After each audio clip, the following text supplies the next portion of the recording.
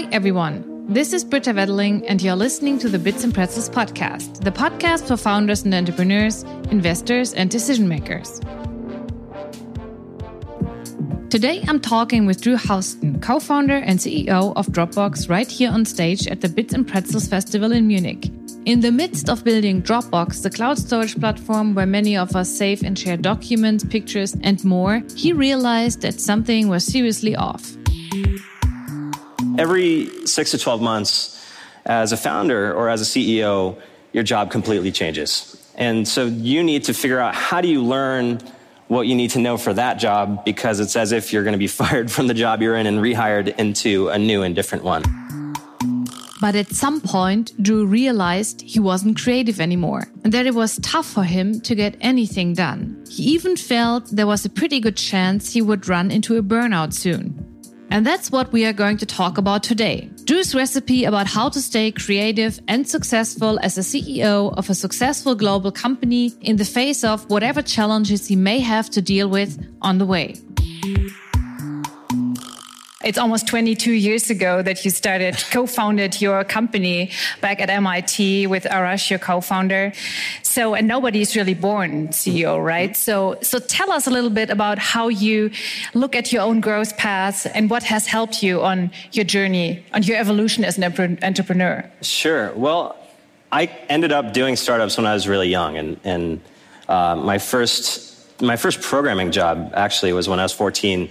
I started beta testing an online game, and then I found all these security problems, and then they hired me to fix some of them. But then over time in college, I started my first company, and then Dropbox started about 12 years ago. And one of the things that was really helpful for me to understand is what you said, which is that no one is born a CEO. Like, no one comes out of the womb with like an Armani suit on and like knowing how to do their job. Everybody has to figure it out. And all of the Hall of Fame entrepreneurs had to learn on the job. And so then the question is, well, how do you do that? Or how do you make that work?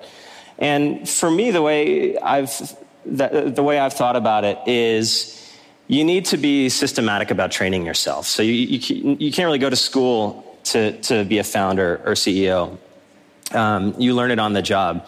And the way I've thought about it is, you need to keep your personal growth curve ahead of your company's growth curve. So what does that mean? Well, every 6 to 12 months, as a founder or as a CEO, your job completely changes. And so you need to figure out, how do you learn what you need to know for that job, because it's as if you're going to be fired from the job you're in and rehired into a new and different one. And so for me, what's been really helpful is trying to have a map. Mm-hmm. And a question I have found helpful is thinking about 1 year from now, 2 years from now, 5 years from now, what will I wish I had been learning today? And especially in the early days, the answers to those questions can be pretty different, because in 2007, there was really nothing to do but code and build our prototype. But then a year from then, we would be raising our first venture capital round. A couple years later, we'd be figuring out how to get users. And 5 years after that, we'd be figuring out how to build a real business. And the good news is, all this happens one day at a time.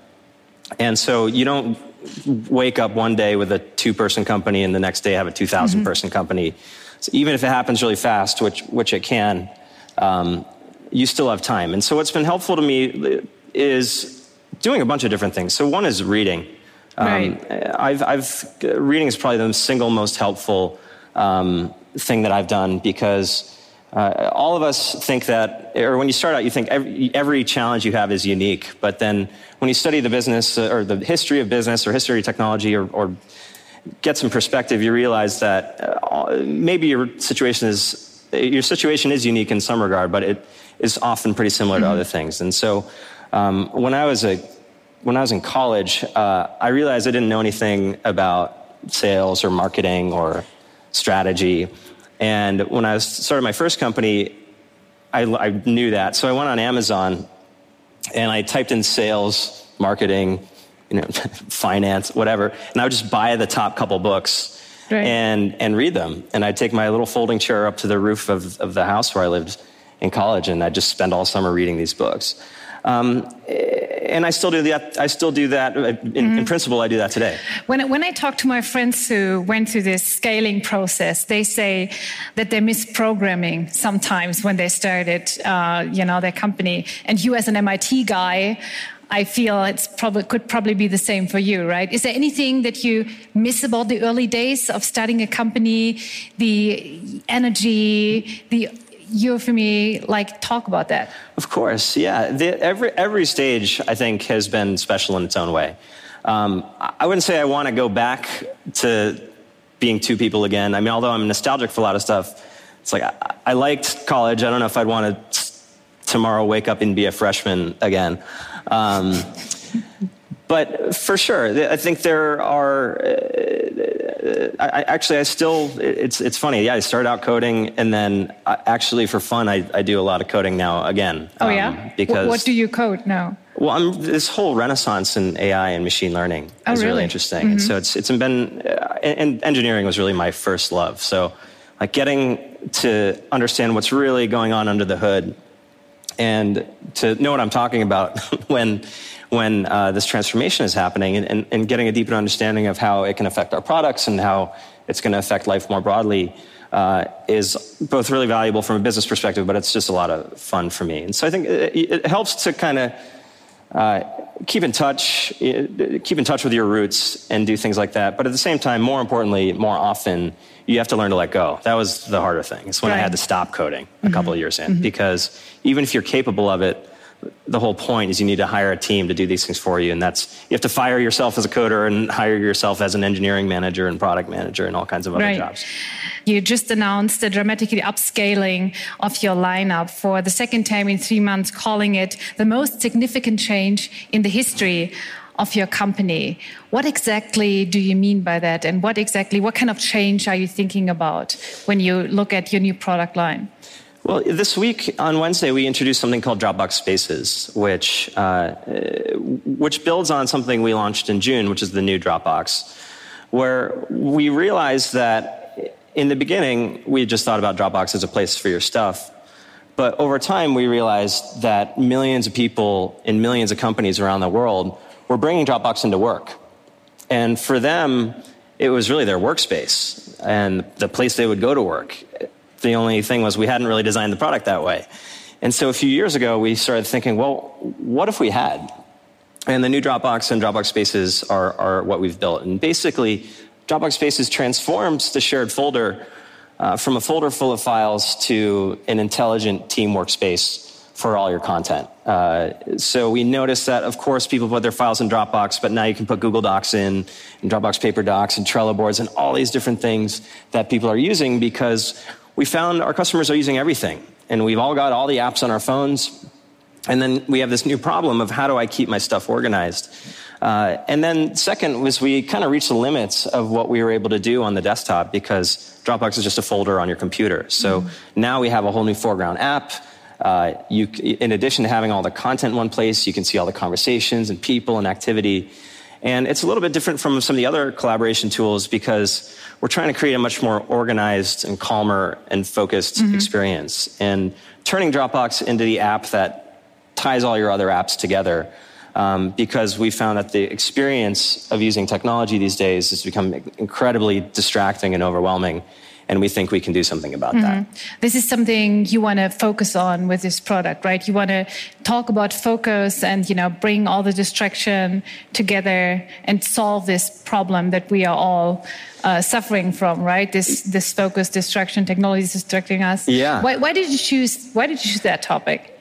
Well, I started getting pretty personally frustrated with this myself a few years ago. I was like, man, I'm in meetings all day, inbox all night, and wake up and repeat. And it was bizarre, because I'm like, I can't remember the last time I was really using my brain, and I'm working really hard, but feel like I'm making less progress.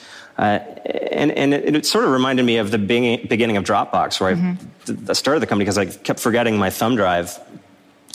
And here I was a few years ago feeling like, man, the way we're working just feels really unsustainable on a number of dimensions. And part of why I got excited about this whole new direction was I was talking to this engineering director I remember talking to this engineering director at SpaceX. And I remember feeling like a little jealous. Oh, yeah? Because I was like, it's cool being the file guy and all, but, here's a guy who's actually working on a moonshot. But he's working with Elon Musk, though. That's also not so easy, I've heard. Well, then I started asking him all these questions. I was like, well, that's really cool. How do you guys work together? What tools do you use to collaborate? And he just looked at me like I had 3 heads. And he's like, what are you talking about? And I asked him, like, well, what's it going to take to put someone on Mars? And the answer was basically a lot of emails and a lot of files. And I was like, oh my God, like we are in so many ways held back by our tools. And the struggles of a rocket scientist are basically the struggles of the rest of us. I mean, they have all these different, their tools haven't kept up with the way they're working. There are all these distractions. It was impossible for them to focus. And then that sent me down a little bit of a rabbit hole, wondering why, at a time when more than ever we're all asked to be using our brains at work, it seems like with every passing day it gets harder and harder to do that because there's a lot of great things about the tools we're using in mobile and the cloud, but there's so many of them now. And I think we've hit a breaking point in terms of how much we can process. And, you sort of step back and look at the concept of getting 500 emails a day when we used to get 5 emails a day. Right. Or all these badges on our phone where it says like 14,000 unread whatevers. And it's like, who thought this was a good idea? Right? Yeah.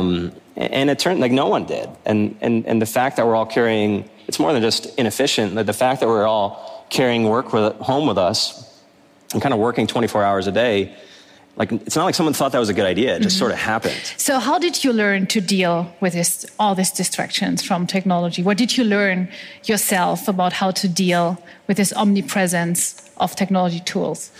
Well, I think you have to learn the practice of focusing. And you have to be a lot more intentional about where your time goes. Because as a CEO, or really in most of our jobs, your to-do list or your potential to-do list is always 10 times or 100 times as long as the time you actually have available. And when you realize that you and your favorite entrepreneurial superhero and Elon have the same number of hours in a day, but there's a big difference in terms of how much you can get done, you start to get curious about that. And so for me, it was really trying to study this problem. So understanding some of the psychology and neuroscience behind what makes us perform best at work when we're cognitively at our best. And it's not when we're getting interrupted 100 times a day. And carving out dedicated time to think. And so one thing I do is I have a No Meeting Wednesday, which is an idea that's... A what meeting? No Meeting Wednesday. Okay. Which is an idea that's floated around Silicon Valley. But the problem is especially if you're CEO, if you try to create No Meeting Wednesday, pretty quickly people start knocking on your door or coming in and or your assistant makes it all Meeting Wednesday again. No one likes that idea. So you really have to figure out how to elbow out the time. And so at some point I'm like, man, I really need this time because that's really when I do my best work. And so my assistant was like, well, hey, you got to interview this candidate on Wednesday. And I was like, but I have my No Meeting Wednesday. And she's like, but it's important. And then you realize, like, okay, everything that comes on your plate, if you're a founder, no matter what scale you are, it's always going to be important to someone. And so I remember telling her, I'm like, look, that's fine, just schedule it on Saturday. I'll come into the office and we'll have the meeting then.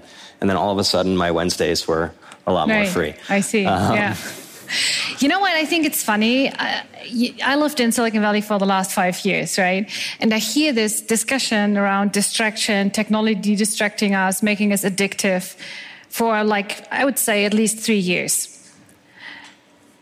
Silicon Valley basically created these problems, but I don't really see a solution yet, right? I mean, I tell myself on weekends, right? On Saturday, I put my phone away, don't work. But most people are still struggling with the situation. Sure. So do you think, and I think that's probably bigger than just the question of distraction, that we really have to rethink how we use technology, and that actually Silicon Valley has to do more to actually support the human being in its being human being than just like creating all kinds of funny, nice apps, technologies that distract us from what we really want to do? Well, I think it's important to realize that no one's intentionally doing this, right? So no matter what you think, I mean, and we've heard a lot of this documented in the consumer realm, but I'd say the same kind of thing is happening maybe even more unintentionally at work. And no one makes a productivity tool and says, man, we really want to waste your time, right? So something's happening that you have to pay attention to. And I think the first reason I get optimistic about this is it wasn't always like this. I remember when I visited my dad at work when I was a kid. It's like 20, 25 years ago. A lot of things were the same. Like he had a desk and he had a PC and he had a phone. But a lot of things were different. So that he got 5 emails a day, not 500, right? And his only distraction was Minesweeper. Right. There was no Slack back in the days. Yeah. And so, and then he would come home from work, he'd put his briefcase down, wouldn't think about it again until the next morning. And so we're not going to be able to go back to 1995 or whatever, and we don't want to. And we don't want to. And not everything was. There were a lot of dumb things a lot of friction in that experience too. But I think it gives clues as to how you might design a better way of doing this. In fact, a couple of years ago, Dropbox updated our company mission to designing a more enlightened way of working. And part of it is, you might be like, well, why isn't design a more efficient way of working? And we need that too, but it's a lot of this overwhelm and distraction and taking work home with us. It's not just inefficient; it actually makes us unhealthy, and I think it contributes to this epidemic of burnout that's happening, where that just didn't like 2/3 of people report being disengaged at work, half of people report being consistently exhausted at work, and that just wasn't the case 20 years ago. Right. And so, for every problem, for every solution technology gives you, it creates a new problem, and that's just the nature of it. But I think what we need is first a different mindset. We need to value, when we're designing these tools, we need to value our time and creativity and attention more than anything else. Mm-hmm. And I just don't think that's where a lot of where our industry has started. And if you don't frame the problem that way, you're not going to design the right products. Right. Hopefully we'll put a dent in this problem. A lot of other companies will too. But you have to start with a shift in perspective and really valuing that. And then I think with better design, you can make this problem better. And then this whole renaissance of machine learning means that as computers get all these new skills, like they can see and hear and speak and read and do all these things they couldn't do before, there's also a huge potential for machines to be able to take a lot of this busy work off of our plates. And if you think about computing, a computer used to be a person in the 1600s. So a computer was a he or a she, and it was someone who would manually carry out calculations all day. But of course now computation is something that's done almost entirely by machines. And I think a lot of the things that we do in knowledge work computers will be able to do more of the organizing and planning and prioritizing for us. And I think it's really exciting that we're going to have this. We have our human brains, and we're going to have the silicon brain that. Yeah, I tried an AI that was scheduling a meeting for me. It's not working at all. Yeah. It totally sucked, actually. And that's how a lot of these technologies start. And that's why I think design is really important, because if you try to just do the naive thing and simulate a human, if you build a chatbot, that's a really hard technical problem. I think you can start with something simpler, like instead of presenting you with 10,000 different options or just passing all the data at you, computers are really good at, and they're going to get better at filtering through the stuff you need to look at and giving you a smarter menu of like 5 or 10 things. And that's the kind of thing we're trying to build with the new generation of Dropbox. Coming back to your company, obviously you brought your company to a very successful IPO in March last year. You now have 600 million users around the globe, but recently your stock kind of tumbled by 30%. How did this happen, and what do you think needs to be done now to maybe have a rescue plan or like to bring stock up again? I mean, it totally sucks to be public as well, as we know. I mean, it's you kind of, if you start a company, you better get used to things going like that. There's no like easy button that just makes everything go up and to the right. And over the years, our stock or people's perception of our value has gone up and gone down. And one thing you learn pretty quickly is, as CEO, you don't control your valuation. That's the market sets that. And so, and that's kind of an output. And I think a really important concept that some others have talked about is like, you can't really control the outputs. All you can control are the inputs. And in our case, what we need to focus on, what I need to make sure our company stays focused on, is realizing that the people who ultimately set the value of our company actually aren't our investors. It's our customers.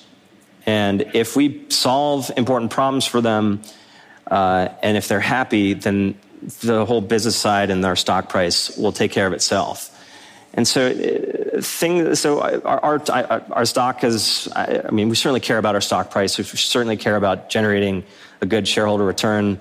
You know, if you brought me here 12 years ago and said, hey, your company's going to be worth this, I think I would have been pretty happy about that. Right, yeah.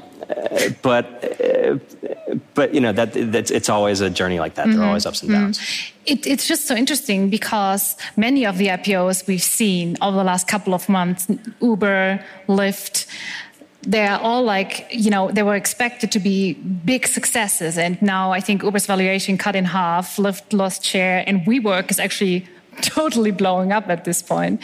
So how do you look at the situation of the big IPOs and the big unicorns? And did they turn out to be black sheep in a way? Well, you know, I think we had a period where the private valuations were getting pretty astronomical. And I think what the market is telling everyone is that we need more of a focus on fundamentals. And at some point, you know, one of the things that becomes kind of obvious when you study business history is that at some point your company is valued on a multiple of earnings, on profit. And it's gravity always wins. Like, so you can be growing for a long time, but you also need to make sure that your business model is sustainable. And this is a pretty normal cycle. I mean, markets go, in boom times, they focus on growth at all costs and land grab. And there are a lot of reasons for that, but then things correct a little bit, and then they swing to the other side, and investors get scared, and then it's all about profit and, you know, heading for the hills and just cash flow, and then it keeps swinging back and forth. So I think it's a pretty normal cyclical thing. Okay, so can you recommend going public? Oh, it's been a pretty good experience for us, and it was a decision we thought a lot about, and I'd say we started laying the tracks to be a public company and tried to operate like a public company a couple of years before we actually filed to go public. And the way I think about it is, as your startup goes through these transitions, or your company goes through these transitions, whether, and it's true at the seed stage, Series A, B, C, and so on, including going public, your report card changes a little bit. And when you're going public, then your report card is really just about growth and profitability.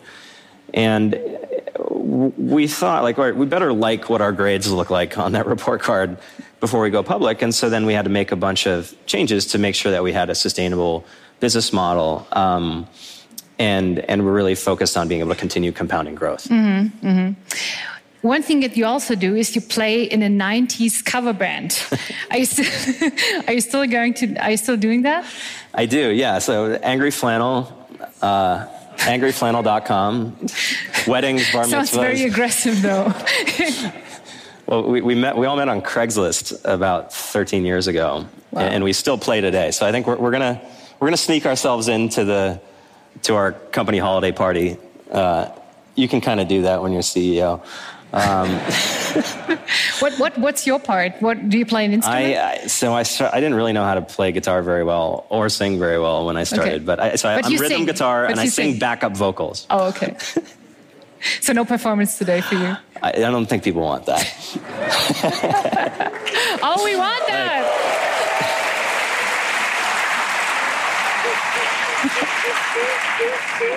Probably next time you bring your band, Two Bits and Pretzels. So listen, we're probably going to be available. Really? If I have to guess. So having all these European German entrepreneurs here who really see you as a role model, how do you look at the European ecosystem from your perspective as a successful CEO from Silicon Valley? Well, I think it's really exciting. And you know, I remember, it makes me think about our whole arc. And I remember coming to things like this. And, you know, when I first started, I was like, I had no idea what I was doing. But the European ecosystem is really, there's a lot going on. There have been a lot of really successful companies. And, you know, some of the obvious ones, Spotify, Adyen, Trivago, others. And that's important because it starts to build the flywheel of you have to have successful companies because they've become role models, then you attract more investment, and then around it goes. Index Ventures invested in, or they led our Series B. And so we have some connection to the European ecosystem even from several years ago. So, yeah, it's great. It's obviously great companies get started all over the world, and it's been exciting to see that here. Mm-hmm. One funny thing that you said once is that frustration actually fuels you, and that is kind of your superpower. So explain this. How can frustration be a superpower or like fueling anybody? Well, I don't know if it's a superpower, but it makes me really motivated. So everybody's going to have their own playbook as an entrepreneur. And for me, it was just really getting frustrated by something that was happening to me personally and then starting to really investigate why things are the way they are and then wondering why they can't be different and not getting good answers. And so, as I said in the beginning, started Dropbox because I kept forgetting my thumb drive, and I didn't want that to happen again. I'm like, this is insane. Like, all the building blocks exist for having everybody live in the cloud, but they haven't been put together in quite the right way. And that's still what fuels me here. I'm like, I hate email. I hate being distracted all the time. I'm like, I don't understand why we're using all these different apps and they don't work together, and there's a lot that we need to do. And so that it's really important that whether it's frustration or something else, I would say you have to really care about the problem you're solving, because it was a little different with my very first company. So before Dropbox, my first company I started in college was doing online SAT prep or test prep. So I don't know if any of you you have your equivalents here, but explain what it is. So it's a college entrance exam. It was not the SAT in the U.S. was changing. The structure of the test was changing, and you used to have to take these 800-page books and do all these really painful things as a student to try to get ready. And there weren't really good online courses. So we thought, my former co-founder, and I thought about, all right, if we just build, like, first of all, it's a new test, so all the existing materials are obsolete, and if we put it online, then it'll be more convenient. But that was true, and I really enjoyed those first couple of years. But after a while, something happened where it was really hard for me to get excited about what we were doing, and I sort of found it harder and harder to make progress. And then at first I thought there was something wrong with me, and I guess maybe it was, but I recognize it now as burnout. I was just like, Oh, you had a burnout then? Yeah, and every entrepreneur has some burnout at some point. And it's really painful. I mean, it's easy to look back on it now and think it was great, but it was actually a really painful experience because I had other friends who were starting companies and they were working a lot harder, and I'm like, what's wrong with me? And I realized that I was kind of playing startup. I really loved the concept of being a founder or being a CEO. And I loved photoshopping the logo and making my own business cards that said founder on them and handing them out to people. But I'm like, man, but it was a lot of work. And at some point I realized, like, I'm like, I can't, I don't know if any of you have taken the SAT, but it's like, there's a train leaving Memphis and the train leaving this and math problems about parallel lines and isosceles triangles. And I'm just like, and we bootstrapped the company, so we're doing everything ourselves. So we did a lot of things, wrong, or things I would do completely differently now. But what happened, what I realized was, like, even in the best case scenario, if all my dreams come true, I'm king of SAT prep. and I don't know what that looks like, or but I didn't even know what it means. But I was just like, and there's nothing wrong with that. But that wasn't my calling. Like, I wanted to do something that was a bigger challenge, more technical, and so on. And I kept getting distracted by these side projects. And I made a poker bot that in 2006, and then that became like really illegal in the U.S. So I had to find something else. And then I started screwing around I kept forgetting my thumb drive and screwing around with this new thing that became Dropbox. And I couldn't sleep. I was like, I was obsessed. And it was, I was like, oh my God, there's such a, no one had to tell me to work. Like, I couldn't stop thinking about it. And I think it's really important for all founders to, like, find something, not just that you love or you think is a good opportunity, but that you can be, like, totally obsessed with. And that was true with our first mission, which is really get people living in the cloud. And I forgot my thumb drive and all that. But then that kind of capped out too. I'm like, all right, I love file syncing as much as you can love file syncing, and there's nothing wrong with that. But, like, man, maybe I should be working on, there's so many other big things out there. And I realized that, all the moonshots I really cared about depended on this other moonshot of getting people back to being able to use their brains at work. And no one seemed to really solving that problem. So now I'm just as obsessed with that as I was with the problem we started working on in 2007. Yeah. Did you feel that it made you a better leader? That you went through this process of finding, your way, walking through burnout, finding, a way to focus again? Do you think it makes you a better CEO? Yeah, absolutely. You need to, I think one of the things I would tell my earlier self is, like, you need to love the struggle. Learn to love the struggle. And what I mean by that is, like, there's just no button you can press that just makes things smooth and up and to the right. And it was hard in the beginning, and it's still, a lot of stuff is hard now. It gets easier, but, like, it's all cyclical. And, like, no matter how successful you are, and you mentioned some companies that are having a tough time right now, but, like, at the same time, they've, like, transformed industries. They're in, like, the most successful, like, whatever percentile of company you can possibly have. And even they have struggles, right? And so you're always going to have that. And so something I think when it comes to burnout is if your company feels like a burden all the time, it will always feel like a burden sometimes. But if you start to resent your company or feel like you're a victim, and you don't, and instead of being like, no, I choose this, it's my adventure, and think more of the game and other things, like, mindset is really important. Because otherwise, I think the thing that will kill most of the companies in this room is the founders burning out. Right. Not necessarily that the product wasn't good enough. I mean, sure, you need to have a good market, and there's all kinds of things that have to line up. But for a lot of entrepreneurs that succeed, that's the biggest threat. Yeah. Maybe they also start a band called Angry Flannel and, get some of the energy out. Yeah. I mean, that's another, you have to take care of yourself, because no one's going to do that for you. And you need to figure out what that means for you. So, in the beginning, for the first couple of years, my team and I we work 24/7, that kind of thing. But it's not sustainable. And you realize at some point, like, if your only advantage is working more hours in the day, like, you're not going to win. And often a lot of the things that got you to where you are, or especially if you're really early stage, like doing all the jobs, you have to let go a lot of that. And often your job becomes more and more to help other people do their jobs, make sure they know what their jobs are, more than trying to do everything yourself. Great. Thanks a lot for your time. Thanks a lot for these inspiring thoughts here. I think it's very valuable for us to hear from you. Thanks a lot. Thanks, everyone. Thank you.